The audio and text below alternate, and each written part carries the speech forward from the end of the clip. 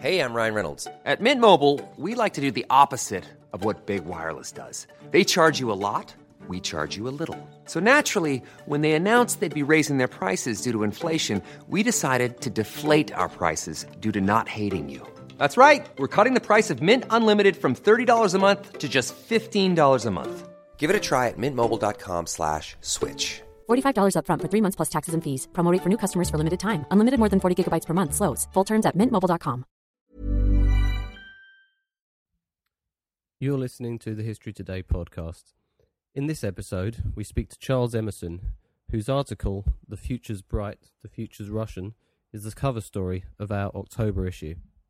Charles speaks with our editor, Paul Lay, who begins by asking him about the French economist Edmond Terray and his predictions for Russia in the 20th century. It's worth remembering that the French were political allies of Russia in 1913, so perhaps we should expect a French economist to be particularly confident about Russia's future. But Edmond Terray was not the only European who thought that, for example, by mid-century, Russia's population would have expanded to maybe 343 million, 344 million. He saw a country that was undergoing great change in terms of its industrial development. And basically he was describing what we would now view as being a rapidly growing, emerging market economy with all the kinds of problems that go along with that, problems of governance in particular. But he certainly didn't see a country on the verge of social revolution. He saw really an emerging economic and therefore political superpower. And what did he and other optimists base their forecasts on? Well, in large part, they based their forecasts on the immediate past. Russia had, of course, over the previous decade, been defeated by Japan in war and been through the 1905 revolution. But despite that, the economic progress of the Russian Empire was very, very marked. And the expectation was that this would continue. Indeed, the economic progress of the Russian Empire had to some degree accelerated over the years just before 1913. So the anticipation of Edmond Terray and others, including German military strategists at the time, was that this was a process which would now continue indefinitely into the future. If you like, the problems of 1904, 1905 were being overcome. And what was the reason for this good governance? Because the stereotype of late Tsarist Russia is that of an ill-run feudal state, rather backward in comparison with the other European powers at the time, particularly Germany, France, Britain. What was the state of governance there? Well, I mean, this was the chief weakness of the Russian Empire, as it is in many ways often seen as being the chief weakness of many emerging market economies, was governance. And there is this disconnect which comes through, I hope, in the article, between the economic and social dynamism of Russia and the problems of the regime, the problems of government, the problems of actually a government which is rather sclerotic in its management of Russian affairs. And for me, a good example of that is this rather wonderful biography of Nicholas II, which is published in 1913, which is the tercentenary of the Romanov dynasty. And it includes a chapter called The Imperial Worker, and it describes Nicholas II in glowing terms as being, he keeps his office very neat. He knows all about regimental histories.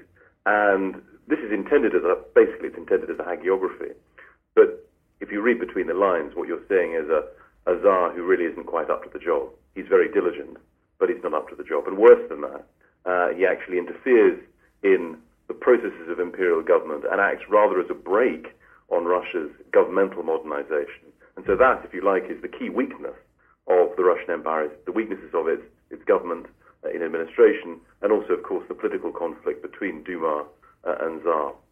But there were politicians, leading senior politicians there, who saw another vision of Russia. There were, but it was always an uphill struggle against the Tsar. I mean, the struggle between Duma and court, between appointed ministers and the Tsar himself, was one of the chief weaknesses of the Russian regime.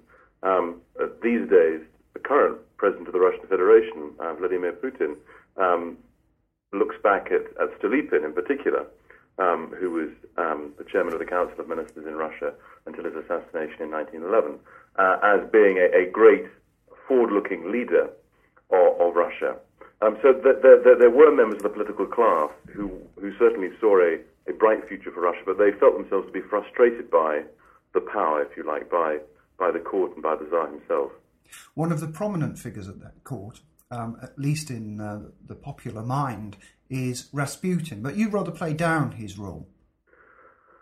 Well, a lot has been written about Rasputin, and there's a lot of myth-making around Rasputin in terms of his influence.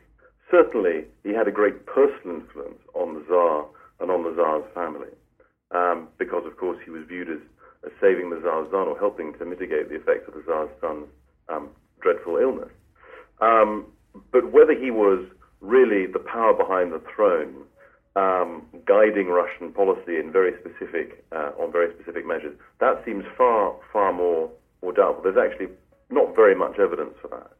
And so I suggest that the danger that Rasputin really posed to the Russian regime is not that of sort of pushing it down a particular policy line with very specific advice, but more that he damaged the idea of Tsarist government in Russia by making the Tsar appear naive, essentially, and by suggesting that at court there are all these machinations going on, really private, personal machinations going on, which the Tsar seems unaware of, and it's undercutting the support for the idea of the Tsarist regime, where I think Rasputin is most dangerous. And were there aristocrats, members of the ruling class close to the Tsar, who recognised these, who were pro-reform?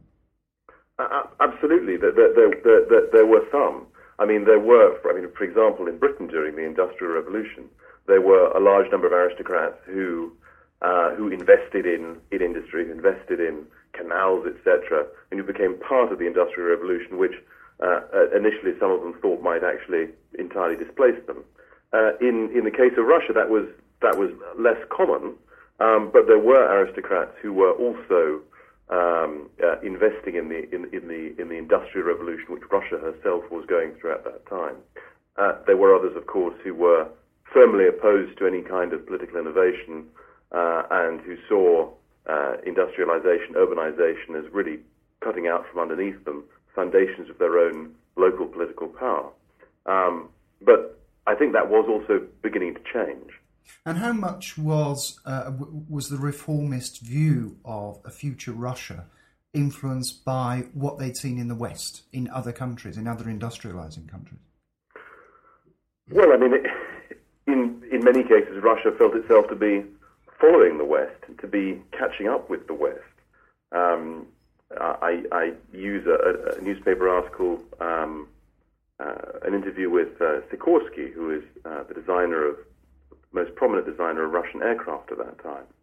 And he speaks about Russia still using foreign models a bit too much to design Russian aircraft, a bit like, the Chinese today, using knockoffs of various cars or other vehicles in their own industrial revolution. So he talks about this, but at the same time, what he's saying is, look, yes, we use too many foreign models, but we're catching up, but we're developing our own technologies, we're developing our own industrial capacities at home. And he says something very interesting, which is, it sort of chimes, it resonates with the audience, I think, because it's like what Khrushchev says in the 50s. Khrushchev said, "We will bury you economically." And Sikorsky in 1913 is saying, we will overtake them, we will overtake the West. So there is this idea that Russia is becoming more technologically self-sufficient, more financially self-sufficient, and that this will drive Russia forward into the future. And we also see a tremendous cultural flourishing in Russia at this time as well. Yes, and the cultural flourishing is somewhat more problematic in that it's not at all driven by this grand idea of the Tsarist state at all. In fact, very often it runs quite counter to it. There's a very famous production in 1913 in St. Petersburg's Luna Park of a futurist play, a Russian futurist play called Victory Over the Sun, and it's all about dissonance. It's all about victory over the sun, as the name suggests. It's sort of victory over this symbol of 19th century progressivism, if you like. And so there is this rather more problematic take on the future, rather more fragmented, dissonant, if you like, take on the future, which is emerging from the subterranean cafes and bars of St. Petersburg in 1913. Now, I suppose we could say that the great flourishing of that period, as far as Russian culture goes, Stravinsky, the Ballet Russe, takes place elsewhere, of course. Well, it does, but that in itself is fascinating. That Russia has become an exporter of culture, but not just a sort of chocolate boxy image of Russian culture, but also, you know, avant-garde, modern Russian culture. So if you're in Paris in 1913, listening to The Rite of Spring first being performed, then what you're hearing is, on the one hand, a Russia which is very, very close to the earth, close to the land, a very ancient Russia, because that's what The Rite of Spring is partly about, but it's presented in a very, very modernist, striking form. And so Russia, culturally in the West, managed to be both, you know, an ancient nation, but at the same time viewed as a harbinger of modernity. I'm always wary of counterfactuals, Charles, but what do you think would have happened, or what would have been a likely scenario, had the First World War not happened? Well, I think that without going too far down the counterfactual path, it's relatively easy, I think, to suggest that the revolution of 1917, or at least the Bolshevik Revolution of 1917, probably would not have happened. So that's one thing I think one can say with a relatively high degree of certainty. But what one can say with almost complete certainty is that had there not been the First World War, the Russian population and the Russian economy would have been much, much larger 10 or 20 or 30 years later than it in fact turned out to be. Well, thank you, Charles. Your article, Charles Emerson's article, The Future's Bright, The Future's Russian, is our cover story in the October edition of History Today. Charles's book, 1913, The World Before the Great War, is a tremendous read. It's been greatly enjoyed in the office here. And thank you for that. It's a genuinely different take, I think, on the popular, widespread perception of Russia on the eve of the First World War. Thank you very much, Charles. Thank you very much.